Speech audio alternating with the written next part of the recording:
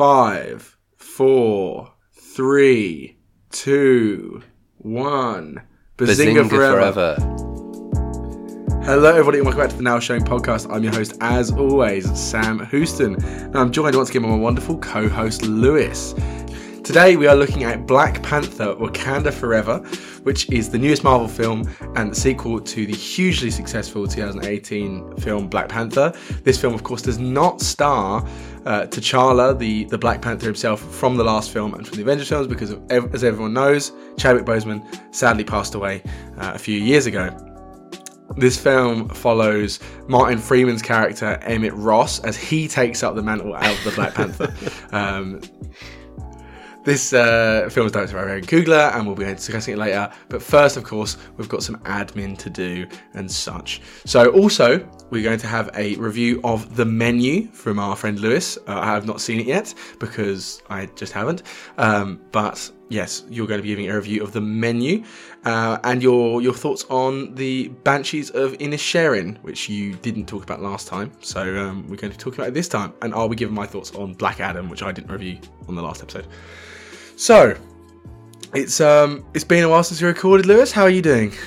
I'm doing well, thank you. It has been a while since we recorded, but not as long as previous times.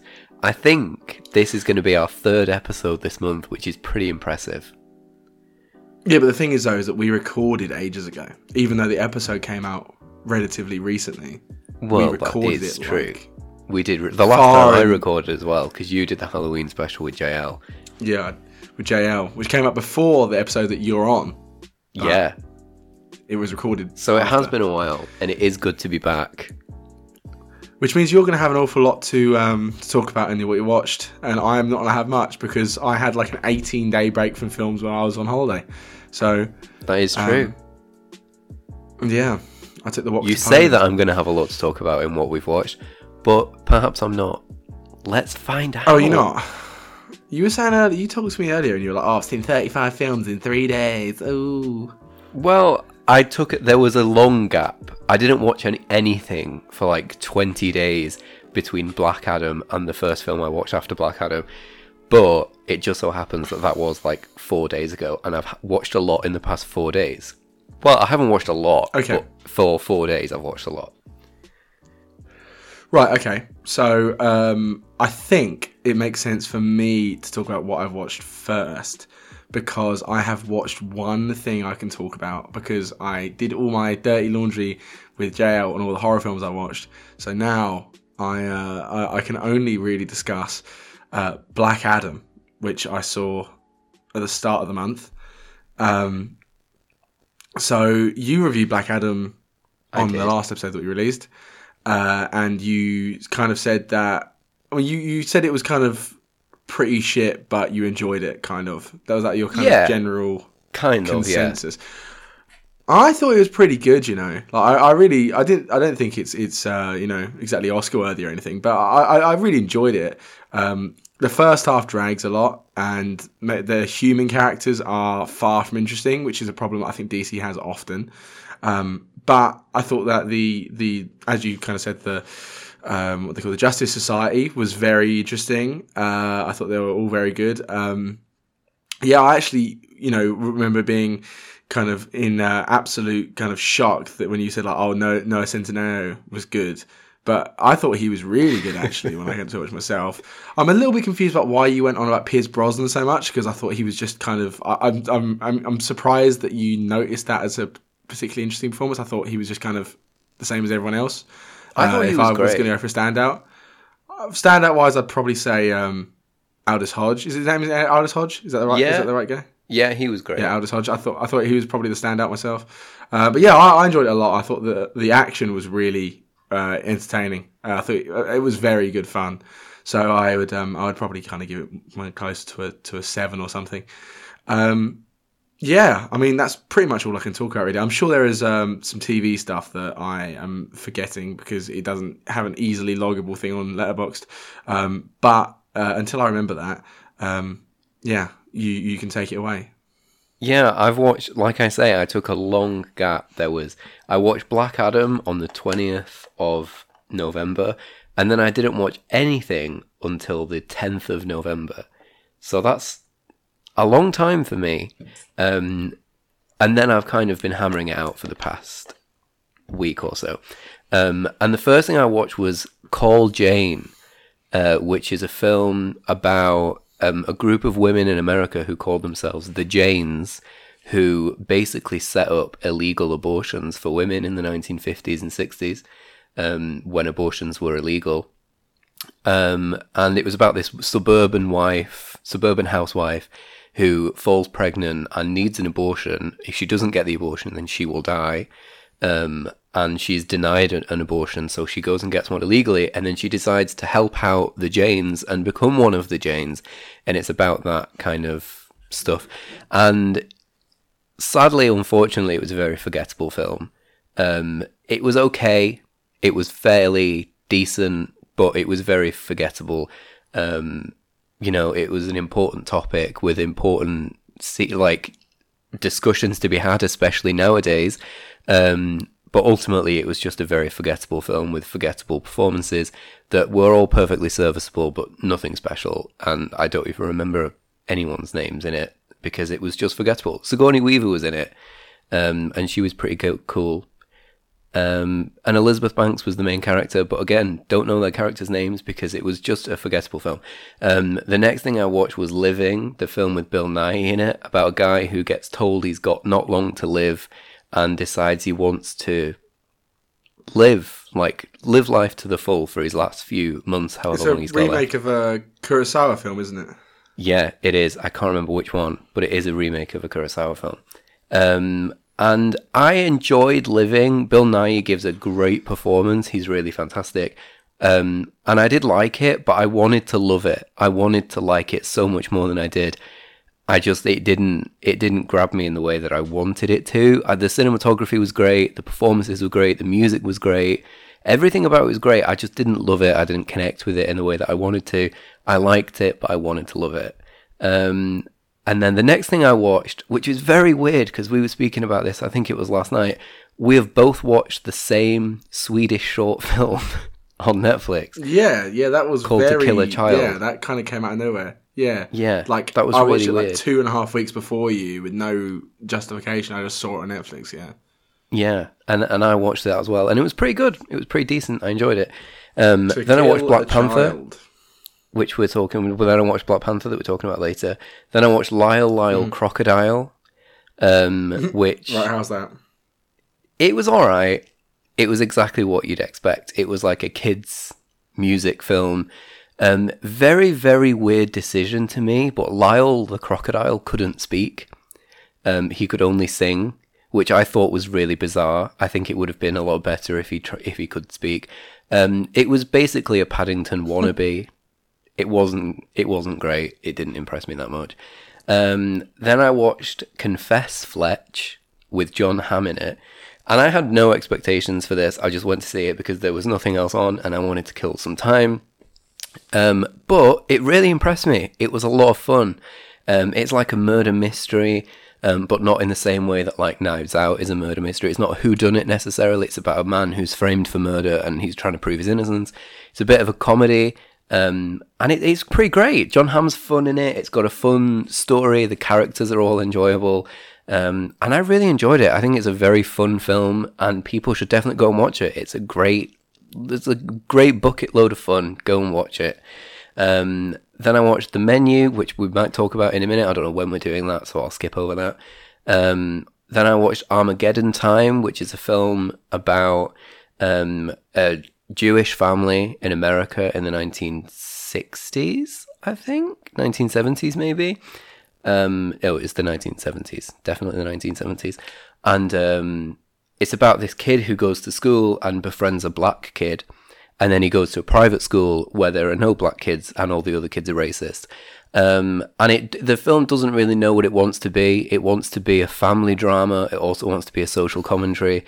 It also wants to be like a buddy kind of coming of age film. It's very muddy. It doesn't really know what it wants to be. Some decent performances from the cast, but nothing special. Like I say, it just gets confused in itself, in trying to decide what it wants to be. I watched Carol, which for the first time, it came out 7 years ago the other day, and I kept seeing posts about it on Twitter, so I thought I'll watch it. I watched it, and it was brilliant. Some gorgeous cinematography, gorgeous performances from Cate Blanchett and Rooney Mara, amazing costume design, a wonderful, wonderful film. Genuinely a fantastic little Christmas film. In a way, it's a Christmas film. And it's a very sad film about these two women who fall in love, but ultimately their love isn't allowed to flourish because they live in the 50s and they're gay. But it's still a very beautiful love story, nevertheless. And the last thing I watched that I will talk about somewhat in depth is Alejandro G. Iñárritu's newest film, Bardo, False Chronicles of a Handful of Truths. I went to see that. I had no idea what I was in for. I hadn't watched the trailer. I hadn't seen a single frame from it. I didn't even know if it was in English. I'd never gone into a film this blindly before. I just bought a ticket, turned up, knowing that it was Iñárritu's next film, and decided to watch it. And holy moly, it was great. Oh God, it was good. It was so, so good. It's so bizarre because this film is very divisive. It's got like 52% on Rotten Tomatoes. It's his lowest rated film. I think of the ones that I've seen, it's my favourite Iñárritu film. I think it's just amazing. But I completely get why it's divisive because there's not much substance to it. It can feel very style over substance, but there's nothing wrong with style. So it's just brilliant. It's very pretentious and artsy. And there's like a film within a hallucination, kind of. And about an hour into the film, Iñárritu takes a break and gives a character a monologue about the very film that we're watching and talks about how the film we are sat watching is just full of pretentious, artsy bullshit and metaphorical but ultimately meaningless symbolism. And talks about how awful and stupid and big-headed and obnoxious that is. And then 2 minutes later, the protagonist goes on a rant about how, yes, it is pretentious artsy bullshit, full of metaphorical but ultimately meaningless symbolism that's just stupid and obnoxious. But that's why it's amazing. And sometimes pretentious artsy bullshit can be great, and this is when it is great. It's like 3 hours of just incoherent scenes stitched together to tell the vague story of a midlife crisis. It's absolutely magical. It's amazing. I absolutely loved it, and I want to go and see it again. It's amazing. I cannot urge you enough. Please try and go and see this in the cinema because it is an experience. It's an experience to be had. There's a scene about an hour and a half in, a dance sequence that goes on for about 15 minutes, and it is scene of the year for me so far. It's absolutely amazing. I am obsessed with Bardo, one of my favourite films I've seen this year.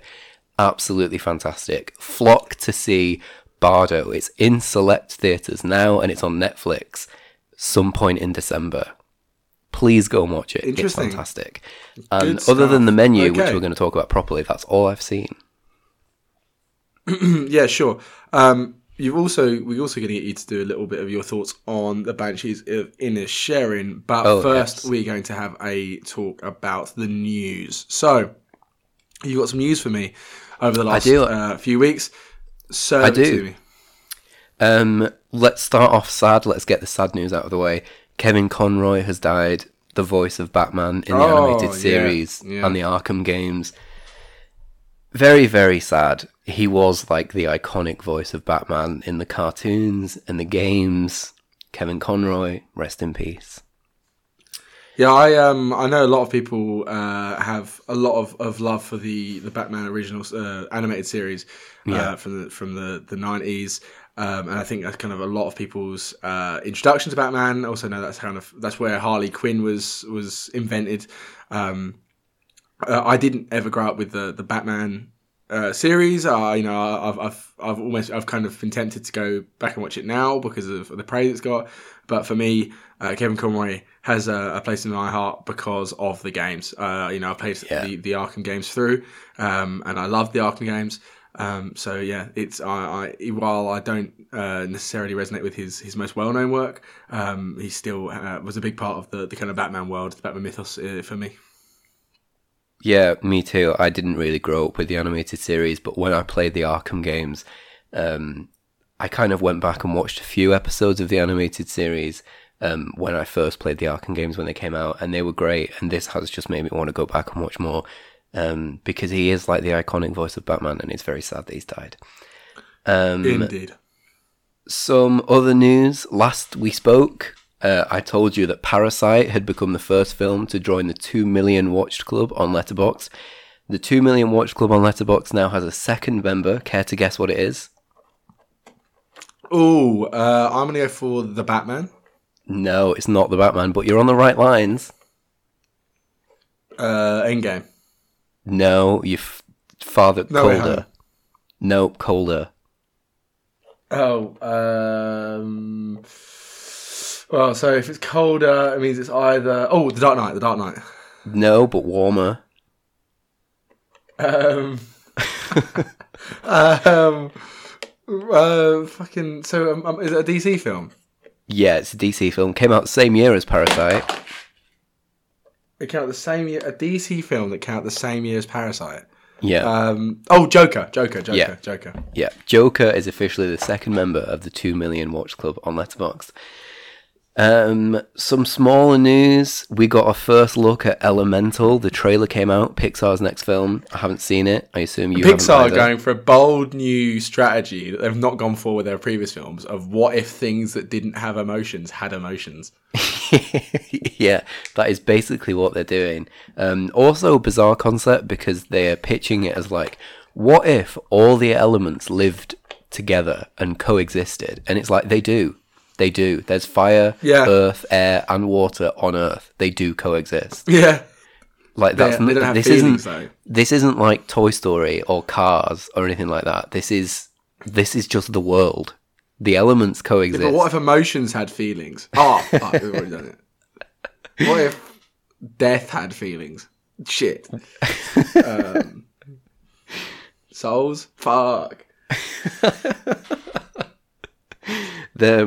You should write for Pixar all of these things having feelings. It's great. Have you ever seen that tweet where it's like the tweet generator for Phoebe Bridgers, where it's like the hot people who eat croissants are dangerous? It's like if you just spin a wheel of just list of things, and then whichever it lands on, just add had feelings, and that's how they come up with Pixar films. That is how Pixar come up with spin it. And it's What if Shoes had feelings? I've got a film for you. Shoes, the movie by Pixar. That sounds great. Yeah. What if croissants had feelings? Some news from today. Jan de Mange, I hope I'm not butchering that pronunciation, is the new director of Blade, the Mahershala Ali Marvel film.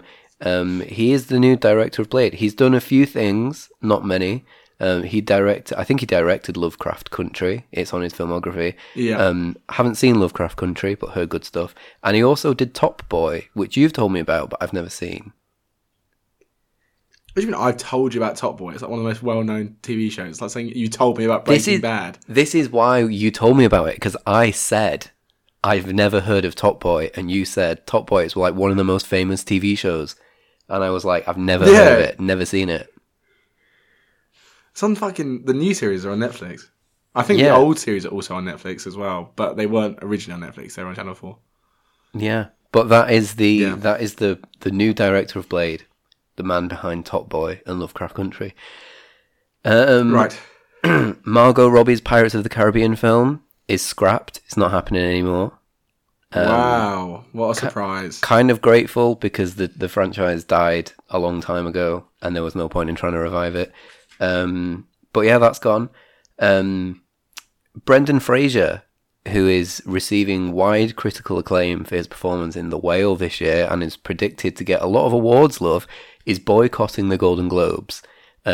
He said it would be very hypocritical of him to go to the Golden Globes. If you don't know why it would be hypocritical for him to go to the Golden Globes, it's because he was sexually assaulted by the president of the Hollywood Foreign Press Association, and they basically blacklisted him, and that's why he's not been in any films for about 15 years.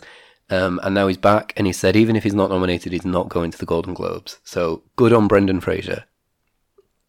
Good on Brendan Fraser. Indeed.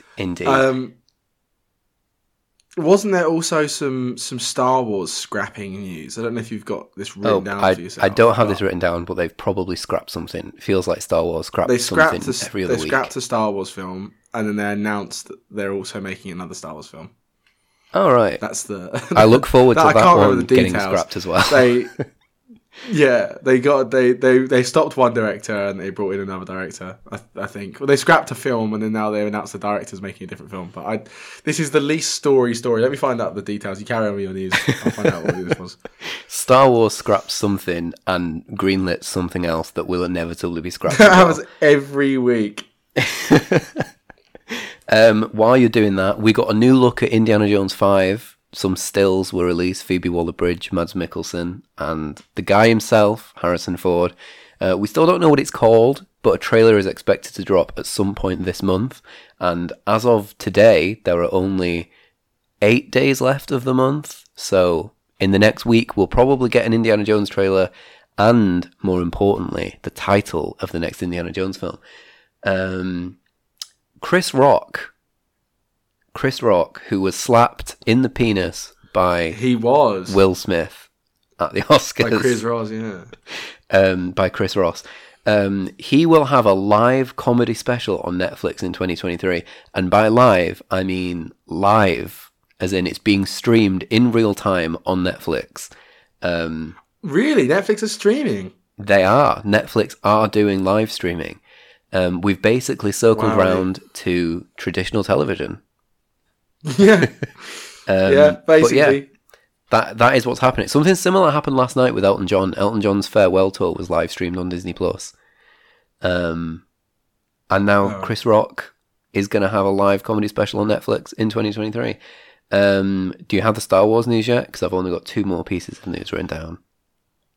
So I believe I cannot find out who was chucked out, but I do know that they're in talks with Sean Levy of Stranger Things and Deadpool fame to direct a new Star Wars film. So I know Sean Levy is, but I cannot find the guy who got his film cancelled. I'll find that out in a second. Well, I look forward to Sean Levy's Star Wars film being cancelled in the coming months. Is that targeted? Do you not like Sean Levy? Oh no, it's just it will happen. It will never get made. It will, yeah. Obviously not. Quentin Tarantino has famously said he will only ever make 10 films. Once Upon a Time in Hollywood was his last film, as in the film he last made. That was his 9th film, so his next film is his last. And he is delaying that by making an 8-episode miniseries next year. That is his next project. Likely at HBO, but we're not certain. And that's what he's doing with his life. I feel like he regrets saying he would only make 10 films, so now he's trying to not make his 10th film and just move on to TV. Yeah. I've also seen a few people say that he made Once Upon a Time in Hollywood, which is basically the most Tarantino film of his. It's excessively violent, lots of feet, and it's all about classic cinema. And he made that and realised, actually, this is the perfect one to go out on. I don't want to make another one, so I'm just going to make other stuff now. He's moved on. He's writing books, and he's doing TV. He's always said he might do a play. So who knows? Maybe he won't make a 10th film. But if he does, he's making a TV show first. And the last piece of news... I don't know if it's one of the scrapped episode or if it is on an existing episode, but one of the first ever pieces of news I remember covering on the podcast, I believe in a now scrapped episode, was that Tarantino was seriously considering making the Star Trek film that he'd been talking about for years. I forgot about that. I wonder if that'll ever... my guess is that will never happen. Maybe it's an 8-episode Star Wars show. Star Trek show. That would be so sick. Star Trek, yeah. Did I say Star Wars? I meant Star Trek. I said Star Trek. Talking of Star Wars, the director whose film is not being made is called J.D. Dillard. Oh, nice. Nice. The last piece of news, potentially the biggest piece of news that's happened since I've been on the pod, I think I can say that. I mean, no. I mean, that's very... I mean, I don't know. You could probably say, like, there's, like, 15 things that you could have said that would qualify for that. What about fucking Chadwick Boseman dying? That happened on the podcast. Not while I was on the podcast. Did that not happen when you were on the podcast? Didn't Chadwick Boseman die in 2019? Or 2020? Early 2020. I don't know if it was early. It was definitely 2020. Oh, yeah, of course, because you came on for the... Either way, I think this is the big... Other than, like, deaths, right, okay. which is obviously different. Okay, well, I'll let you I think this is the biggest news in the entertainment industry since Warner Brothers announced that all of their 2021 releases would be on streaming same days in cinemas. I think this is up there with that. I'm sure there has been news that's as big as this. Like, I don't know if this is necessarily the very peak. I think this is the peak. I think it doesn't get, like, bigger news than this.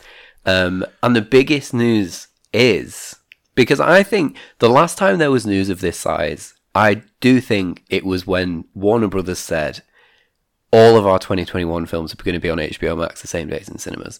That was an insane decision, and this is also an insane decision. If you're listening to this and you have no idea what we're talking about, let me put you out of your misery, because the big news is, in the middle of the night, last night, out of nowhere, Disney's CEO, Bob Chapek, was fired. Or he stepped down. But, you know, he was definitely fired. He randomly stepped down in the middle of the night, and Bob Iger is back. Robert Iger is back as Disney's CEO. Huge news. He left in January 2020, and he was like, I've had 20 years at the company, or however many years he had.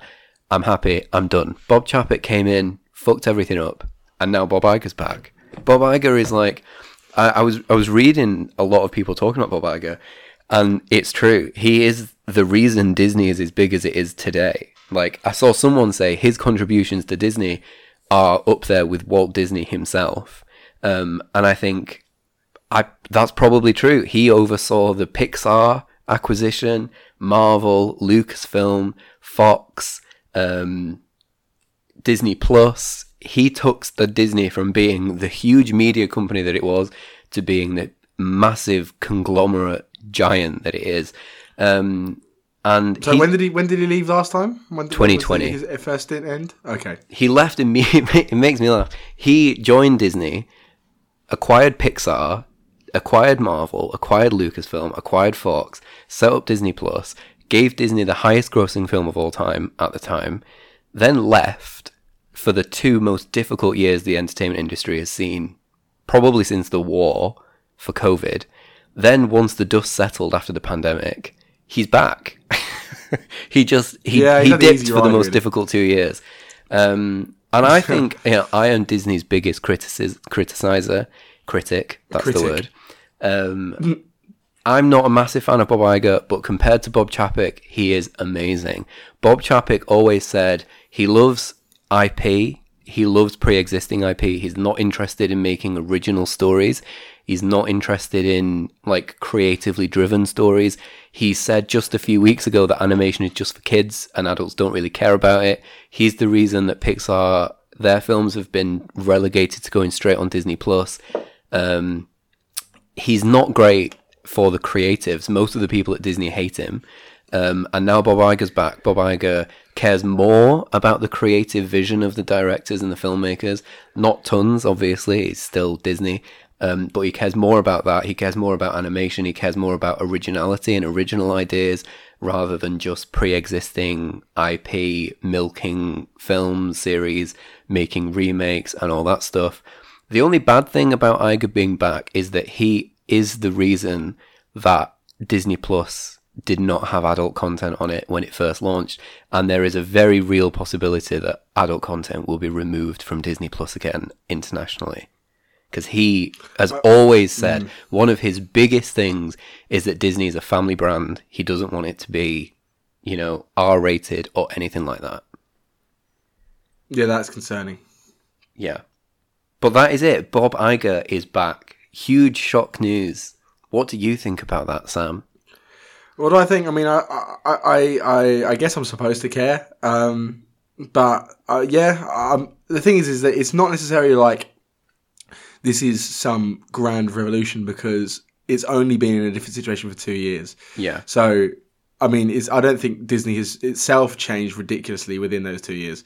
Maybe that would have changed if Chapek had 10 years. Maybe things you'd have had a noticeable change. But in 2 years, I can't say that we can really see how much it hasn't changed astronomically, especially because a lot of progress has been slowed down by COVID and stuff.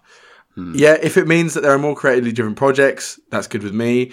If it means that perhaps the kind of current over excess of their biggest IPs, Star Wars and Marvel, if maybe they focus on making quality over quantity, that would be a good thing. But yeah, again, I'm slightly concerned because I'm worried about the lack of adult content. That does concern me. I've heard a lot about that over the last few days, and if that is true, then that will be a worse thing for the industry. But we'll have to see. I mean, hopefully, I'd like to see them.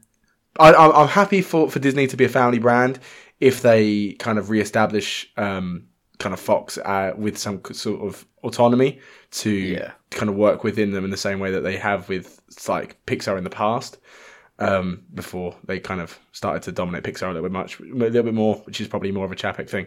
If Fox is given some autonomy, I'll be happy with it. But yeah, I hope there's still some adult content out there. Yeah, the other thing that Iger has always said is that he is a champion of the theatrical experience, and it's likely that he will extend Disney's theatrical window. At the minute, it's 40 days, I think, or it's 45 days. It's likely that will go back to being at least 60 days, maybe even 90 days. At the minute, it's barely over a month since hitting theatres and then hitting Disney+. There are rumours that Wakanda Forever is going to be on Disney Plus on the 16th of December, which is just over a month. Iger will likely extend that to being back to the original, maybe not 90 days because the industry has changed massively because of COVID, but certainly he'll almost certainly take it back up to 60 days. Okay, lastly, we have been talking about doing a Doctor Who episode for ages, and we keep saying, oh guys, next time we've got a Doctor Who episode, oh this one's a new Doctor Who episode. Even in my last episode, I promised that we'd have 3 episodes out in quick succession, one of which is Doctor Who. We haven't done it. We still do plan to get it out soon when we can. But there is some Doctor Who news that you didn't mention, which is that Millie Gibson has been unveiled as Ruby Sunday, who is the new companion in Doctor Who, will be the companion to Ncuti Gatwa's 15th Doctor. So she is best known for playing Kelly in Coronation Street. I'm not at all familiar with Coronation Street. I've never watched it, but that is what she's best known for. I've seen an awful lot of people on Twitter and stuff going, oh, is that where the level we are now? We're getting actors from Corrie. I mean, how ridiculous, because think of all the actors and actresses that have come through soap operas that are super well known now. You could say like half of the fucking Australian industry has been through fucking, Hollyoaks and stuff. Not Hollyoaks, sorry, what's the Australian one called? Neighbours, sorry. And yeah, I mean, there's a million actors that have come through soaps. And also, Doctor Who has cast complete unknowns before in major roles, such as Matt Smith, and it worked out for the best. So, well, in my opinion, not so much. But in general, most people's belief, the best. So, so that's a ridiculous issue. But yeah. There's a reason I didn't mention that. Why is that? I didn't want to know who the new companion was. It's Millie Gibson. She was in Coronation Street. I don't know who that is anyway, so it's not Kelly. like you said Meryl Streep is the new companion. Yeah, it was never going to be. You're new to Doctor Who. Don't expect to have heard of anyone. Yeah, it was actually quite a big deal that we'd heard of Ncuti Gatwa. Like, yeah, you just have to just take it as you come. I don't know if I'd heard of almost any of the. I think someone said Bradley Walsh. I don't remember her name, but the girl from It's a Sin. Is she called Lydia something? Lydia West. That's it, Lydia West. Some people said it might have been her, and that would have been cool. So I didn't want to know who it was, so I had muted it all and not read it. So that's why I didn't mention it. But now I know. But at least I don't know who she is. She seems more doctor than companion to me. Oh, fair enough. Anyway, let's go on. Let's move on. I would like, not a particularly long review, a quick thoughts on the Banshees of Inisherin, please. I will oblige. The Banshees of Inisherin, I saw it a few weeks ago. I won't see it with my dad again because I loved it. It's brilliant. It's Martin McDonagh's film after the Oscar-winning Three Billboards Outside Ebbing, Missouri. He reunites with Colin Farrell and Brendan Gleeson from In Bruges, and it's a fantastic film. It's about two friends, best of friends, and one day one of them just decides, I don't like you. And it's about that relationship falling apart, and it's about the mental impact, the emotional impact it has on Colin Farrell's character. Unbelievably great performances from Colin Farrell and Brendan Gleeson, but not enough people are ringing Barry Keoghan. Is that his name? Is that how you say his second name? I believe so, yeah. Yeah, Barry Keoghan, not enough people are ringing his praises. He is phenomenal in this film, and in my opinion, he steals the show. He plays such an innocent and naive and sweet person who you just cannot help but feel sorry for. I have never felt more sorry for a character than I do for his character and for Colin Farrell's character. It's a great film. It's really funny. It's got such a witty, funny and devastating and emotional script. Martin McDonagh's direction is top notch. All of the performances top notch. Great cinematography, great score, unbelievably good editing as well. The way that it cuts certain scenes together that I won't get into because I don't want to spoil it for you is really intelligently done. Everything about it, the production design, the costume design, it's fantastic. It's one of the best films of the year. It's really fantastic. It's funny. It's a crowd pleaser. Go and see it. It's great. It's really funny, but it's also very, very sad. It'll make you laugh. It'll make you cry. It'll make you jump with joy. It's brilliant. Is that Richard E. Grant?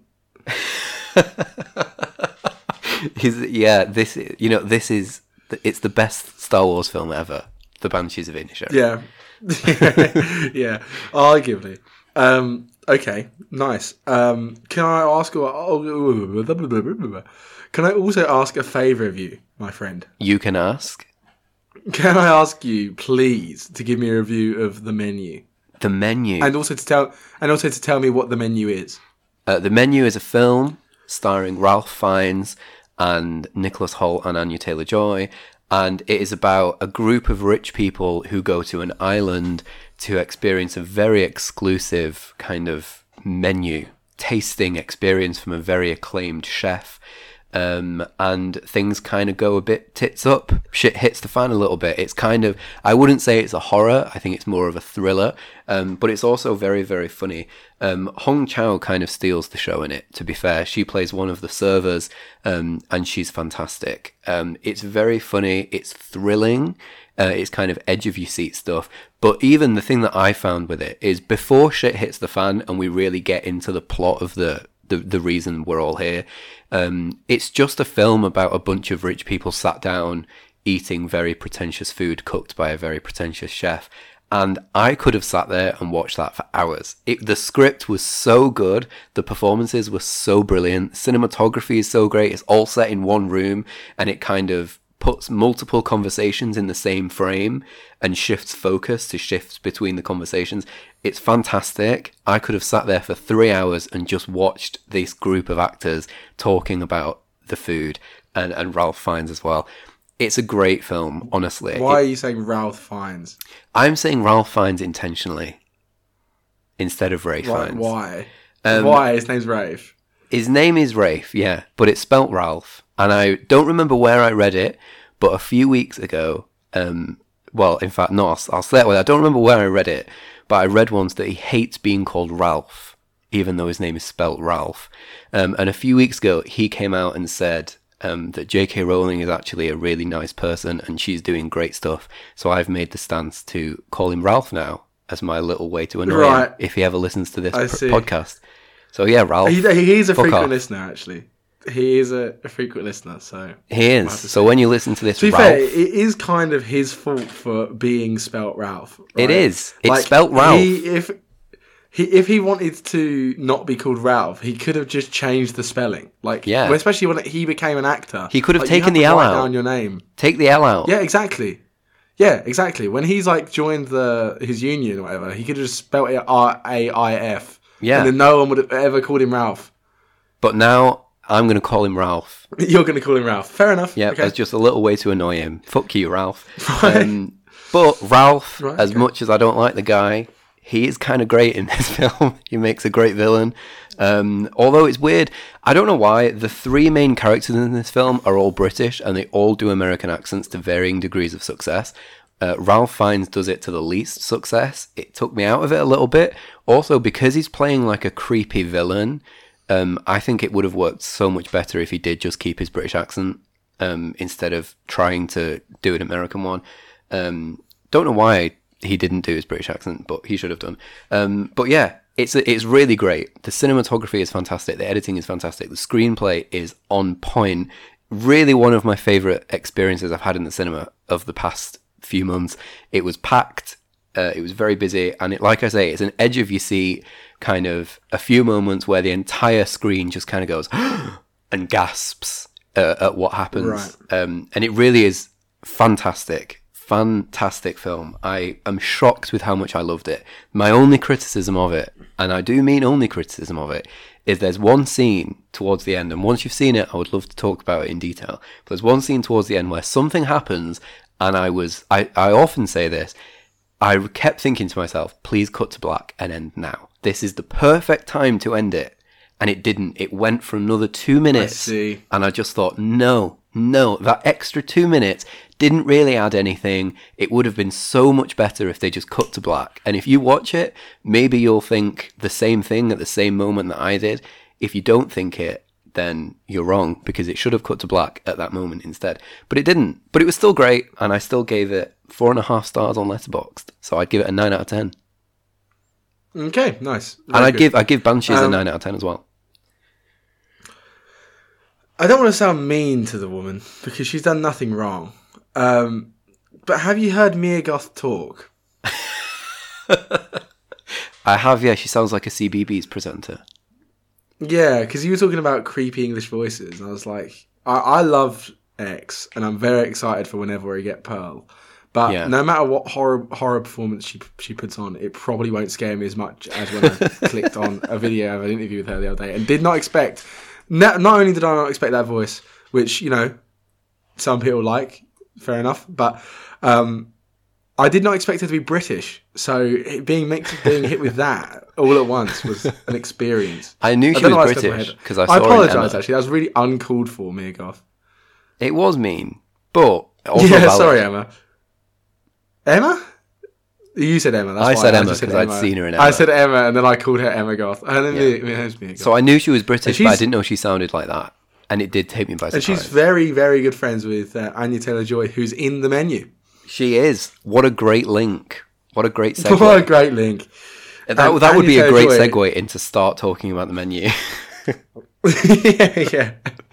And Anya Taylor-Joy, who's in The New Mutants, which is a Marvel film, as is Black Panther Wakanda Forever. Brilliantly done segue.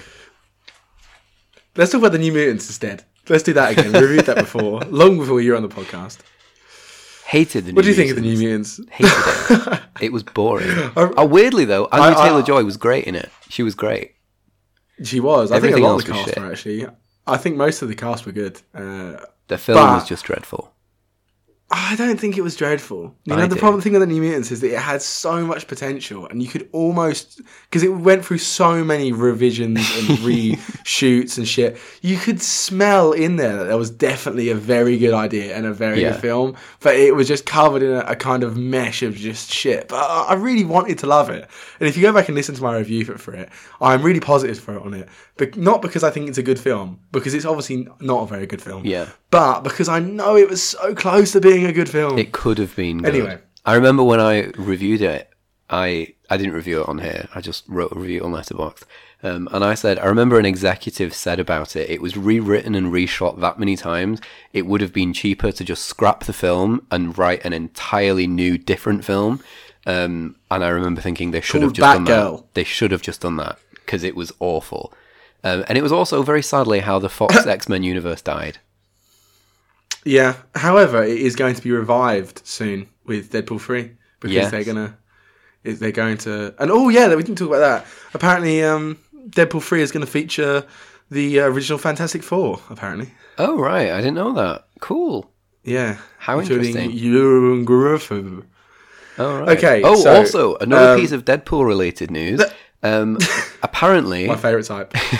apparently, Ryan Reynolds wrote a Deadpool Christmas film that was going to get made, but it got lost in the Disney-Fox merger, and it just never happened. Aw.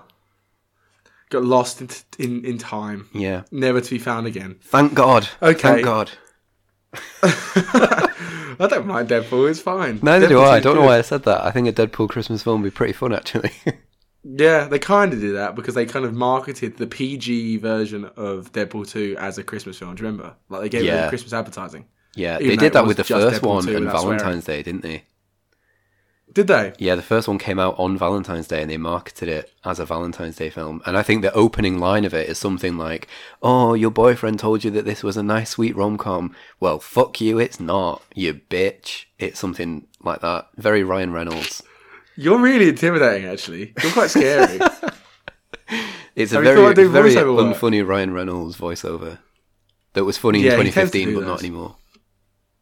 Yeah, I always feel it's unfair on Deadpool. Like, the problem with Deadpool is that everything Ryan Reynolds does is Deadpool. But in a way, that should mean that I don't mind Deadpool. Because it's like, that one's not actually trying to be Deadpool. It is just Deadpool. Yeah. So, like, I shouldn't really judge it for that.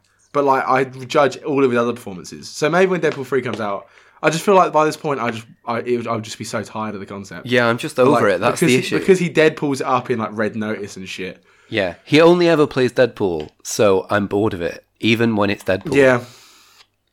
Yeah. I think he's got a film out now, doesn't he? He has a film with He Will does. Ferrell It's out? called Spirited, I think. It's on Apple Original. It's in some theatres, but not many. Do you think anyone's seen it? I'm sure someone has. I'm sure Ryan Reynolds has. I think someone has, yeah. Yeah, probably. I thought he got lost in the Fox Apple the merger. Disney Fox merger. Yeah. Okay, let's talk about Black Panther Wakanda Forever. Speaking of the Shall Disney we? Fox merger. Speaking of Disney Fox merger, originally made by Fox. Okay, I'd like to clarify from earlier. Not only was I not telling the truth when I said that this film is about how Martin Freeman becomes the Black Panther, I also got his character's name wrong. I said Emmett Ross, but it is Everett Ross. Apparently. Oh, right. Yeah. Okay, so Black Panther Wakanda Forever is the newest installment in the Marvel Cinematic Universe and follows the lives of the kind of highest up members of Wakanda in the aftermath of the death of King T'Challa, which of course mirrors the real life death of the actor Chadwick Boseman who played him. The film stars a ensemble cast including the likes of, but not limited to, Letitia Wright, Lupita Nyong'o, Danai Gurira, Dominique Thorne, Angela Bassett, Julie Louis-Dreyfus, the aforementioned Martin Freeman, Tenoch Huerta as Namor, Winston Duke, and I'm probably forgetting someone else. Michaela Cole. I've not read the name of. Michaela Cole, who's very underused. Yeah, I think that's all of the main cast. Florence Kasumba as well as a AO. Right. UFC welterweight champion Kamaru Usman makes I think 2 cameo appearances in the film, which is particularly interesting for me. Oh, wow.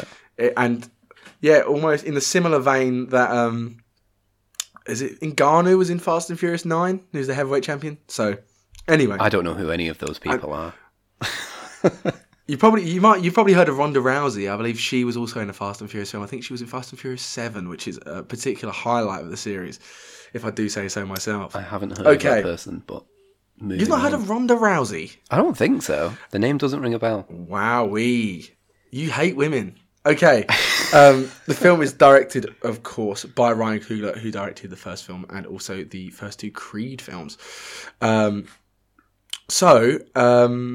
Yeah, the plot of the film revolves around, as I've mentioned, in the aftermath of the death of T'Challa, there is a power struggle, and the Queen is named T'Challa's mother, Angela Bassett's character.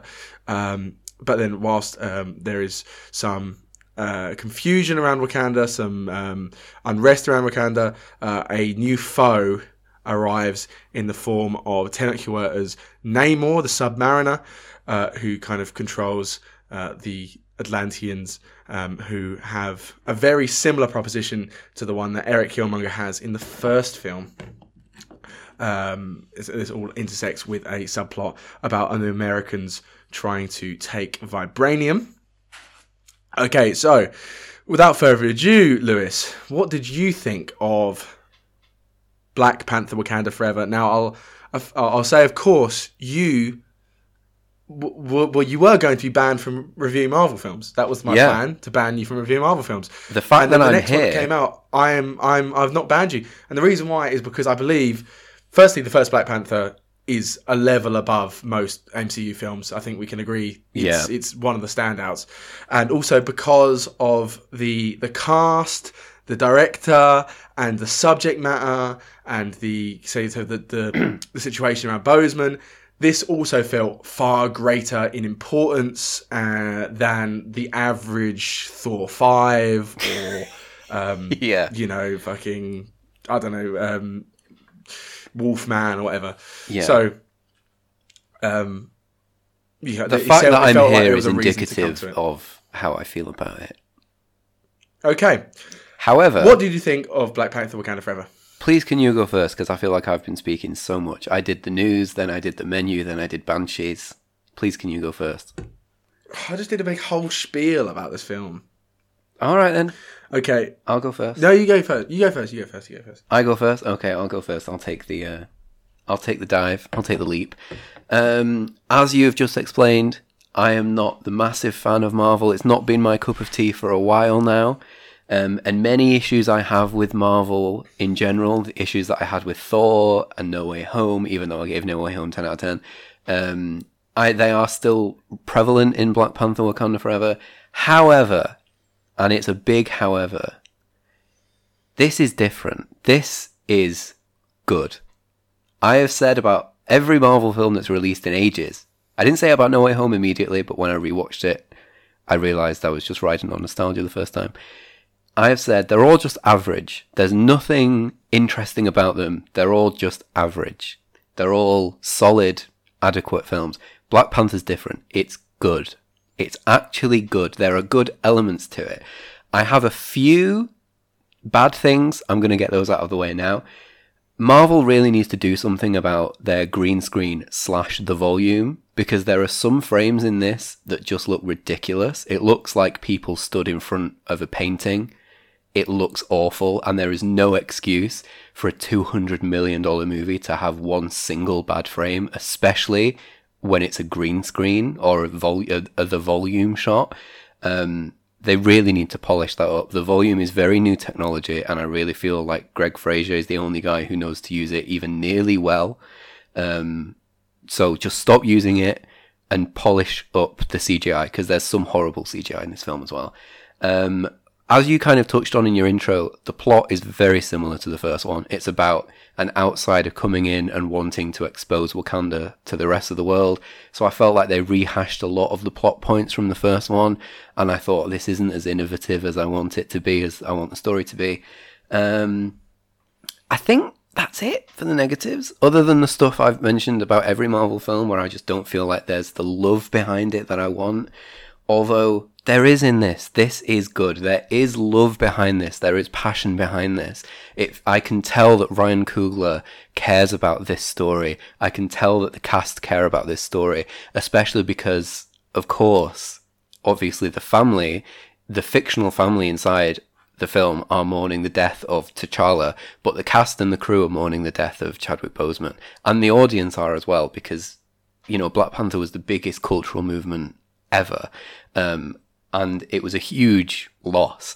And you can really feel the love and the care that they put into this film, trying to pay tribute to the character as well as the actor. I was a bit worried that they would get bogged down a bit in trying to pay tribute to Chadwick Boseman and they wouldn't just tell a good story. Kind of a bit like, I don't know if you've seen it, but there's Robert Redford's last film is called The Old Man and the Gun, and it gets bogged down in the fact that it's Robert Redford's last film. Like, they were making it aware that it was his last film, he retired, and it's full of references to him and it being his last film about an old man retiring. Right. And I was worried that they were going to get bogged down in paying tribute to Chadwick Boseman, that they forgot to just make a good film that, you know, paid tribute and honor to the characters and the story and the people who loved it. They didn't do that. This is an amazing tribute to Chadwick Boseman and the characters, and it's a great story. You know, I was shocked with how they spoke about T'Challa in this, because I didn't expect that. I kind of expected them to be like, T'Challa was perfect, he was amazing, he was the best of us. They don't do that. They criticize T'Challa and the way he handled things, and I think that was a great way to go, because the best way to honor these characters isn't necessarily the best way to honor Chadwick Boseman's legacy.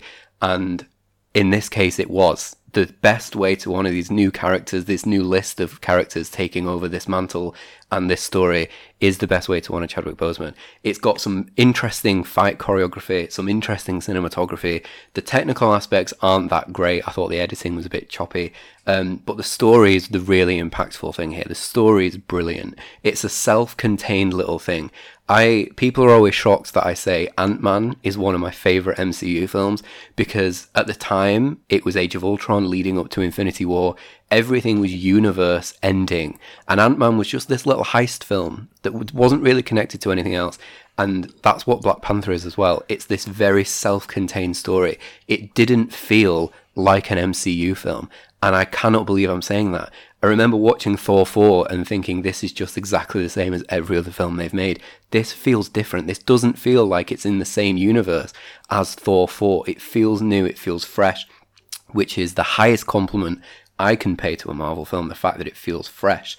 The performances in this film, by basically everyone, are amazing. Everyone's on top form. Tenoch Huerta is an amazing villain, captivating villain, also incredibly hot. Angela Bassett's on top form. Letitia Wright steals the show. She is fantastic as, like, she's the protagonist of this film, and it's really her performance. She knocks it out of the park. There are so many moments where she's got the weight of this entire film on her shoulders, and she takes it fantastically. The costume design, Ruth Carter's costume design, she won an Oscar for the first one. She better polish her shelf, because I reckon she's getting another one, because the costume design in this is phenomenal. Everything that everyone wears is fantastic. It's gorgeous. The score is amazing. Obviously, a big plot point of this is who is the next Black Panther going to be. And every time something had happened, I'd want to hear the Black Panther theme from the first one, the drums and the horns, and it never came, it never kept coming. And then when it gets revealed who the next Black Panther is, the Black Panther theme comes on, and it's so triumphant and it's amazing. And Ludwig Göransson's score, he won an Oscar for the first one, don't reckon he's going to win one for the second one, but it's still fantastic. It's a great score. Those are the big standouts for me: the acting, the score, and the costume design. Amazing. I really enjoyed Black Panther Wakanda Forever. It's not about Black Panther. It's not really a Black Panther film. I remember when the title was revealed as Wakanda Forever, I was like, that's a bit of a shit title. It's just because the phrase from the first one became such a cultural moment that they're kind of capitalizing on that. But it makes complete sense. This isn't a film about Black Panther. This is a film about Wakanda. It's not even a film about Shuri or Ramonda or the characters. This is a film about Wakanda as a nation and as a people, and Wakanda Forever is the perfect title for it. It's great. My biggest criticism of it is that Everett Ross, did you say that was his name, or is it Emmett Ross? Which one was right, which one was wrong? Everett is Everett. Everett Ross shouldn't have been in this film for more than a scene. The first scene he has, it was acceptable. Every other scene was just rubbish. There was no point in him being here. It could have been on an off-screen voice-only cameo. Every time he came back on screen, it took me out. I wasn't interested in that. Like I said, it feels like a self-contained story away from the rest of the MCU, and I feel like the only reason Martin Freeman and a certain other character that I won't name because some people won't want to know is in it is purely so they can kind of point and like nudge you and say, yeah, this is still a Marvel film. Look, Marvel film connects to the other films. Guess what? You know, something's happening in the next one. And I didn't like that. I just wanted to get back to the Wakanda story. I wasn't interested in what Martin Freeman and the other person was doing. That just bored me. It ruined the pacing.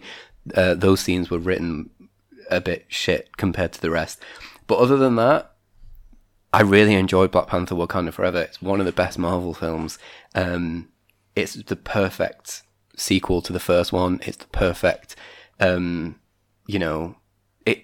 obviously they were dealt a horrible hand with the fact that Chadwick Boseman died, and they did something unbelievably impressive in giving us the perfect follow-up to one of the biggest cultural moments of the 21st century, really. It's great. It's great. I can't believe I'm saying that it's great, but it's great. When I watched it, I know that I'm banned from talking about Marvel on here, and I was like, I actually want to do this because for once, I feel something. Like when I didn't rate Thor: Love and Thunder on Letterboxd because I didn't care enough about it to even think of a number to attach to it. I wasn't like, oh, it's a 4 out of 10, it's a 7 out of 10, it's a 5 out of 10. I just didn't care. I just forgot about it immediately. When I watched this one, I cared about it. I can feel the passion from the people who made it. And that's the thing that has been missing from Marvel for so long for me, is the passion and the love that gets put in every single scene, in every single frame. Yeah. And it's here in Black Panther. You can tell that Ryan Coogler cares about this character and these characters. You can tell that the cast cares about telling this story, even more so in this one than the first one, because as I said, this is also about Chadwick Boseman as well. And it's brilliant. Yeah. It's great. It's great. Yeah, okay. What did you think of Black Panther Wakanda Forever? What did I think of Black Panther Wakanda Forever? A lot of things similarly to you. Some things perhaps that you did mention. Yes, I think that ultimately, regardless of the content of the film, I think it fulfills the purpose that it's set out to do in being a adequate emotional send-off for Boseman. I think that regardless of kind of the superhero stuff, the kind of the double-edged sword of providing a kind of on-screen funeral for T'Challa, but also providing a memorial for the actor, which happens right at the beginning and right at the end of the film. I think that's done excellently, and that's one of the things that I think is the most notable from the film. And I think that that's one of the things I looked for, and everyone looked for going into the film, was a kind of a way to mourn. And I think that's done excellently. I think the way they handle the character's death is wonderful as well. Not just from a kind of real life perspective, but an in-universe perspective. That is great.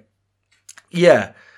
The story is a bit similar to the original. They're both kind of very similar stories about... They're both obviously anti-colonialist stories, both having people that are also they've also felt oppression, kind of trying to kind of twist the hand of Wakanda into kind of being quite militaristic towards their oppressors.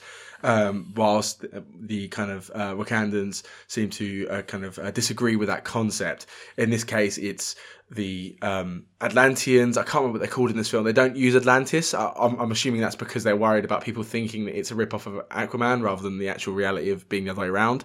But the Atlanteans, led by Namor, are trying to get the Wakandans to stand up against the Americans, who are currently kind of trying to exploit their source of vibranium. Whilst there was a little bit of redundancy, again, I think it worked quite well thematically with the first one in kind of continuing that and pushing it further. And there's a nice a few times where they allude to the first one, allude to Killmonger. I think that's done very well. I think the new additions, such as Dominic Thorne's character, Riri Williams. I completely forgot to mention how great she was. Yeah, she was great. I don't know how old she is. I have no idea how old the actress is, Dominic Thorne. I do remember quite a few times thinking, I don't know if she is college age, but I'm struggling to believe she's college age. Maybe she is college age and she's kind of mature. But I was like, I don't know. But yeah, she's 24. Okay, So she's not really that far off college age. For some reason, I kind of struggle to believe that. Maybe her character maybe is 19, so I kind of get that. Yeah, but regardless, she plays a kind of young genius, kind of prodigy. I mean, if anyone knows the comics, she's kind of the equivalent of Miles Morales to Spider-Man, and she's that to Iron Man. She's a young, up-and-coming scientist that ends up with the same kind of powers, same kind of way as Miles Morales. In this one, you see some allusions towards her Iron Man thing, but obviously that's going to be explored more in her series. But she's very interesting and an excellent addition to the kind of mythos. The strongest thing from, I do think that not necessarily all the technical areas are bad, like you said. For example, I really quite like the glossy cinematography. It's not at the same level as the original film, but I think the cinematography is very good. And I very much enjoyed the choreography and such. But of all of the things, the performances, anything, the standout kind of feeling I got, the strength of this film is from the exceptional world building that Coogler does. It really, Wakanda, once again, it's that kind of thing. New York is a character, that cliche. It's almost like that with Wakanda. You really feel for Wakanda. You understand how it works. You feel for the people. You understand this big group of kind of characters. It's very much an ensemble picture, with the royal family and with the Dora Milaje, who are led by Okoye, who's arguably kind of one of the main characters in this film, and you've got, Winston Duke and his clan, and then you've got a real feeling for you get a great exploration of Atlantis or whatever it's called. You get a real feeling for those. I think that just generally the world is created exceptionally, whether that is through CGI, cinematography, well-written script, exploration of character arcs. I think it's just a very well-created world, and I think that's ultimately the greatest strength. You really feel like it's a livable area in Wakanda. You really feel like you get to know the place, you get to know the characters, and again, it's very much an ensemble piece. Constantly throwing new characters in there, but it never seems to get confused. It always knows what it's doing, both in terms of being that memorial, being that sequel, but also a very interesting standalone story. Some of the criticisms I'll say, the third act is very rushed. I feel like the conclusion comes so quickly, you never really had a feeling that there was any real conflict because you got so quickly through said conflict. That's one issue that I will highlight kind of straight up. Other than that, again, there is I could predict that there is a couple of questions that are asked that I think are very predictable. A lot of the kind of big revelations that happened within the film didn't shock me. The end didn't shock me. The Black Panther didn't shock me. All these things, the revelations didn't shock me. The post-credit scene, which was great, didn't shock me. I did feel that this film was kind of continually decently predictable. And as you highlighted a minute ago, the whole Julia Louis-Dreyfus and Martin Freeman stuff is completely unnecessary. Completely takes out the film. There has one bit of plot that kind of connects him in there that you kind of need him for. You could just write that out with a line. There is really no need to have them in there. It slowed down the film. Again, otherwise pretty fast paced, but it slowed down the film and didn't seem to add anything other than saying we have these two famous people in this film. Yeah. But one of the strengths, I'm not going to talk about what happens in the post-credit scene, but I'm going to talk about the post-credit scene of Black Panther, the original one. I remember going to see Black Panther and having no knowledge of Marvel, right? I probably hadn't seen a Marvel film since the original Avengers when, or maybe I might have seen one or two. I might have seen Ant-Man or something, I don't know. Might have seen Guardians of the Galaxy maybe. But anyway, when I went into Black Panther, my knowledge of Marvel was very low and I hadn't seen the films and I was very much kind of didn't like the idea of Marvel. I wasn't really into it. And I remember watching Black Panther and being like, whoa, this is really, really good. Like, I love this. And then the post-credit scene came on and fucking Bucky Barnes showed up in the post-credit scene. I thought, why have they done this? They've made this like cheesy cinematic universe bullshit. I just want this cool standalone story. And one thing that this film does is it never feels cinematic universe-y. Yeah. It didn't have any cameos in the funeral. It wasn't like we saw. I saw people moaning on Twitter. I don't want to see the fucking Hulk at the funeral. That would completely take me out of the film. Yeah. I didn't want to hear Riri Williams getting a phone call from fucking Tom Holland or anything. I just didn't want that shit. And even through to the post-credit scene, when you have a shock, which is kind of universe-changing and kind of a big deal and kind of worth sitting through the credits for, it still doesn't, make you feel like this is just one piece in a large puzzle. It still keeps it standalone, which is something I appreciate. Yeah, it doesn't use the post-credit scene to set up the next film, which was a shock. Yes, exactly. It does to a degree, but it doesn't do it to set up Avengers films. Yeah, it doesn't do it to set. It does it to set up Black Panther 3 rather than Ant-Man, which is the next Marvel film. Yeah, exactly. Which is one thing that I appreciate. Yeah. People have described this film as having a good claim to Marvel's first acting nomination for Angela Bassett in this film. I've heard not one but multiple people saying that there's a real chance that Angela Bassett could come out with an Oscar nomination from this film. Angela Bassett is class, right? She is amazing, right? Yeah. But there's no way she's even in the top 3 performances in this film. Agreed. I'm so happy you said that. I was just about to say. I'm very surprised that she is the one standout apparently here, because I think Letitia Wright and Lupita Nyong'o, and I think the name escapes me, but the person that plays Okoye, Danai Gurira. Yes, all stood out more than me. Agreed. More for me. Especially, the thing is, I think Lupita Nyong'o is the standout when it comes to how good the performance is, probably because Lupita Nyong'o is one of the best working actors. But Letitia Wright has such a starring role, you get to see the excellence a lot more. So yeah. And also, of course, Dominique Thorne, who's excellent as well. Yeah, she is. A lot of great performances. Lieutenant Quirt is great as well. But yeah, the acting, these people are very committed. These people are doing this for Chadwick. It's very much shown. There's a lot of passion in there. It isn't just like another, I'm signed up for 15 Marvel films. You really get the feeling that everyone was really involved emotionally in the project.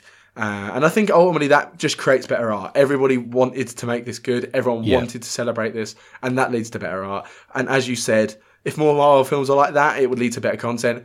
You can feel the love that Taika Waititi has when he creates Ragnarok. You don't feel that same love when he creates Love and Thunder. When I feel like having a ridiculous number of projects that are constantly coming out, it feels like they're just trying to work to schedule. When you get something like this, where they really get their time to feel something out, really have time something to create something they love, create something they're proud of, Marvel still has the potential now to create great pieces of work, great pieces of cinema. And I think that Black Panther, I did find issues with it, and I did come out there thinking this maybe wasn't necessarily as great as I said, for the reasons I've already described. It was a very fitting tribute, and ultimately I enjoyed it. What I did not enjoy, Lewis, is I did not enjoy the cinema experience that I had. I am never going to Wood Green Cinema again. I am never going to Wood Green Cinema again in my life. Pray tell. From minute one, no one would shut the fuck up, Lewis. It was just constant chatter. And if anything, that funeral scene is emotional and music driven and and atmospheric and heartbreaking. But all I heard was a bunch of fucking cunts that had just gotten out of school fucking arguing with each other and chatting shit. And I'm like, oh, just fucking grow up, fellas. Jesus Christ. Mate, have some decorum, mate. Yeah. And it continued throughout. And once it got into more of the actiony stuff, I didn't mind as much because it kind of creates an atmosphere. And I'm like, okay, that's not too bad, I guess. It's still quite constant. And then suddenly, halfway through the film, some woman gets up, walks over to the top of the cinema and goes, "You lot shut the fuck up or I'll bang you in the face." And I was pissing myself. I was absolutely dying. Me and my mate were... And then throughout the film, and as much as the guys that were chatting loads of shit were annoying me, I've got to give credit. Every single time there's a fight scene for the rest of the film, someone at the back would go, "I'll bang you in the face," every time. And it got the cinema roaring, I'll say. Yeah, not a great cinema experience, but that's part and parcel of this industry. Eventually you're going to end up in a lot of shitty screenings. Yeah. It's not as bad that time I saw someone having sex in The Duke. So, oh wow, The Duke being the film with Jim Broadbent. Jim Broadbent, not The Duke being like a place, like a pub or something. So yes, that was my experience. but my cinema experience itself, my film experience, was a lot better. Again, didn't think it was perfect because of the reasons I said. So I'm going to end up giving it an still pretty high 8 out of 10. I quickly want to add on something. One of my least favourite things about this was the production design. You were talking about the world building. The world building in terms of the narrative, yeah, but I think the production design, it won an Oscar for the production design. I think that's an awful decision because I think the production design in this one in particular, everything looks very plastic, it looks very fake, and when it doesn't look plastic, it looks CGI. I don't like the production design. The underwater city, it made me laugh when something happens. Some of the characters are looking at the underwater city and the camera's on their faces and they look in complete awe. They're like, oh my God. And the music is building, the music is triumphant, and you think it's going to be the most awe-inspiring, beautiful thing you've ever seen. And then the camera turns around and it's just a very murky, average shot of exactly what you'd expect an underwater city to look like. It didn't look impressive. It didn't look stunningly beautiful. I thought that was really a weak point. The world building of the underwater city, I thought that was the bad. Production design. I quite enjoyed the production design. And I also thought that I also enjoyed the underwater city a lot because I think, you know, the first thing you're going to imagine is Aquaman. Yeah. And Aquaman has that underwater city that's like vibrant and bright and exciting and like a modern paradise. And then when you had the kind of the city in the Atlantis in this film, it was murky and industrial and underdeveloped, and I felt like I enjoyed that more because I quite enjoyed that because it was like knowing that the other interpretation that you could have gone with the Aquaman angle, this is like a realistic and I guess more apt when you're talking about colonization and how they've been underdeveloped and how they've been kept from the world and kept in the dark. I thought that was a nice way of showing it, and I thought personally I didn't have any issue with the CGI there. I thought it was I enjoyed that. I thought it was very good. I also didn't really have any issue with the production design. I thought the production design was all pretty good, to be honest, and the costume design was brilliant. But that's just my 2 cents. I agree in terms of it makes sense, but I still think it's possible to make a murky underwater city look good. Even if it doesn't look neon and vibrant, it can still look good, and it didn't to me. Okay. So I do have a lot of issues that I've not mentioned because there's no point, who cares? So I'm going to give this a 7.5 out of 10. Really? That's mad. You gave a way more positive review than me. Yeah, I just omitted a lot of the negative stuff, I think, because there's no point in talking about it, because it's the stuff I say every time we talk about Marvel film. Right, okay, fair enough. I'm going to give my man of the match to Ryan Coogler, I think.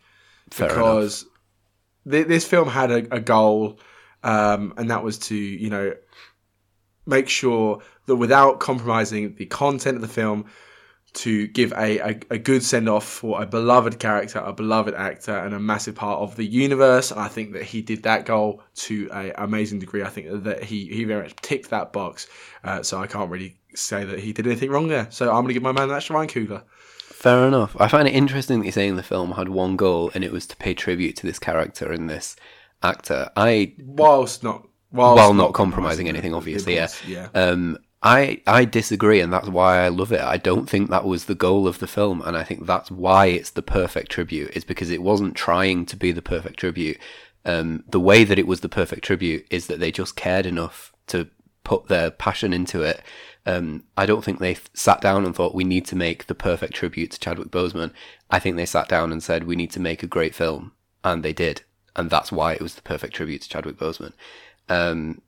I thought this was really difficult picking a man of the match because, as you say, Ryan Coogler, one of the only directors in the MCU that manages to make his films feel different, unique, and full of passion. But also the acting was fantastic. But I think I have mentioned it. I have mentioned her.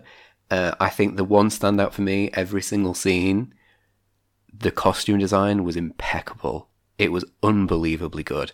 So I think I'm going to have to give it to Ruth Carter for costume design.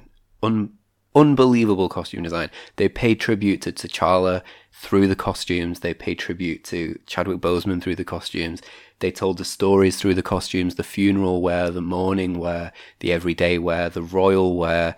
The costume design is just unbelievably top-notch in this.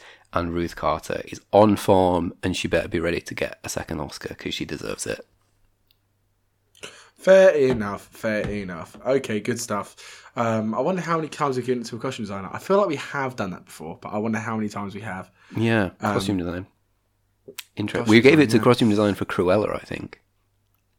That sounds right. I feel like that's the kind of thing I'd do for a film I didn't like. Is that I'd like give it. I think I have done that before for a film I didn't like. I was like, oh fuck it, I'll just give it like. I know I've done that for production design before. Yeah. It's like, oh fuck it, I'll give it. I can't really insult like the production design on it, so therefore I give it to like. I think I might have given it like the costume design for like the Purge, the Forever Purge or something, which has got very good costume design. It has, and great production design as well. Yeah, of course, yeah. So what's the next next Marvel film is Ant-Man 3, right? Yeah, I probably won't be here for that. Yeah, I mean, at this point, like, I don't know if I'll be here for that. I mean, the trailer for that looks so miserable. It does. I saw it for the first time before Black Panther. Fuck me, that it looks awful.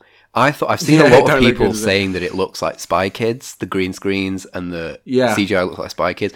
I thought people were exaggerating. I thought it was Twitter's video compression. It's not. I saw it in IMAX. It looks fucking dreadful, honestly. Yeah. It could literally be Shark Boy and the Wasp. Like it looks that level. Like so murky. Like murky in a bad way. Like it's like, all those insults that about like Marvel's what's it called? Color grading. What's the word? Color grading, and kind of. I get obviously it's not necessarily the fault of the color grading here. I think it's more that the assets they're using are just ugly. Yeah. But it has that kind of typical Marvel greyness that everyone complains about. Yeah. To say that we've just spoken about Black Panther, which is pretty much as far away from the Marvel norm that you can get. Yeah. And then we're going to Ant-Man and the Wasp, which is probably going to be the antithesis of everything that Black Panther is. I'm looking forward to. I think that at least James Gunn's Marvel films seem directed. They seem personal. There's love in there, and that's for that reason. I'm looking forward to Guardians of the Galaxy 3 and the Christmas special that's coming out soon. That is true. I'm not all anti-Marvel. I'm sure I will. I probably will enjoy Ant-Man. Like I'll probably like give it like a 6 or something. But before we move on quickly, I forgot to say something about Black Panther. By moving on, you mean finishing? Yeah, exactly. I need to get this in before we finish. People are always shocked when I say that Okoye is my favourite Marvel character. She's my favourite character in the MCU. In this. She is amazing in Black Panther. The idea of a blindly loyal royal guard is the most interesting arc that a character has ever been through in the MCU. And she's great in this. She was a bit underused. Her scene when she breaks down in front of the Queen, unbelievable. Danai Gurira is amazing. Yeah. I just love Okoye. Underused. I wasn't happy with how her character ended up. But she's still great, and she's still my favourite Marvel character. Well, this is not the last. Of course, there will almost certainly be a Black Panther 3 because Black Panther is super popular. But this is not the last confirmed installment of this little mini universe because they've also, of course, got the Wakanda series, which is going to be coming out. I don't know when it's coming out. I don't know, but I believe that Ryan Coogler is producing that. And I think it's a very natural progression to do a series based on this because, as I said, the whole world feels so well built, and there's so many characters. It's very interesting to see the workings of that little, the nation. So I'm looking forward to the Wakanda series as well. It's probably a Marvel series that I'll actually get around to watching. I agree. Okay. I may enjoy it. Have you seen, quickly again before we end, not about Black Panther, have you seen the new Avatar 2 trailer? No, I don't believe I have. Oh, it looks great. That's the only reason I paid to see Black Panther in IMAX 3D, because I wanted to see the Avatar 2 trailer. I saw it in a normal screen that was small and crowded and full of arseholes. My screen was dead. I was so shocked. The screen, there were like 5 people. I went to see it on in the evening. I expected it to be packed. There were about 5 people in there. I was gagged at how empty it was. I saw it. To be fair, I saw it 8 days after it came out, and it was absolutely rammed. So I saw it I think I saw it 7 days. I think I saw it a week after it came out. I think I saw it the day before you, or maybe 2 days before you, and it was absolutely dead. Weird. I could not believe how empty it was. To be fair, Northerners famously racist. I did see Black Panther 1 in the north, and that was really busy. And when Chadwick Boseman died and they brought Black Panther back, I went to see it then, and that was also really busy. So I don't think you can blame Well on the done. north's racism. Well done, guys. Okay, let's finish there, shall we? Maybe the next episode will be Doctor Who. Maybe, perhaps, most likely it won't be because we'll find something else. Yeah, but maybe the next episode will be in 2023. Who knows? Yeah, you really can't. You can't expect us to make more than one episode a fortnight or a month. Hopefully, or a we year. see you before the next year. Hopefully, yeah. Hopefully, we'll see you before next year. Okay, I'm going to see After Sun tomorrow. That's why you didn't talk about it. Oh, I today. forgot. I didn't even mention that I saw that. I did see After Sun. You saw that. I won't mention what I thought, but I did go and see it. After Sun. Okay. After Sun. Your Twitter, Lewis, is Lewis JWR. It is. You're taking a short hiatus, you may say, but your Twitter is at Lewis JWR. It is. And my Twitter is Sam H Media. But if you really could only follow one account, I wouldn't recommend following either of ours. I'd recommend following Now Showing Pod because you can find out whenever we release the newest episodes. Yeah. Of course, you could also subscribe to the podcast via the likes of Apple and Spotify and Google Podcasts or wherever you get your podcasts. And the biggest way you can help us out is by telling your friends. But if you can't do that, you could at least, please, you've made it this far in the podcast, just give us a 5-star rating, please. And you can find us on Letterboxd at Sam Houston and LJWR, respectively. Thank you very much for listening. Thank you for your continued support. And we will see you next time. Goodbye. Thank you, and goodbye.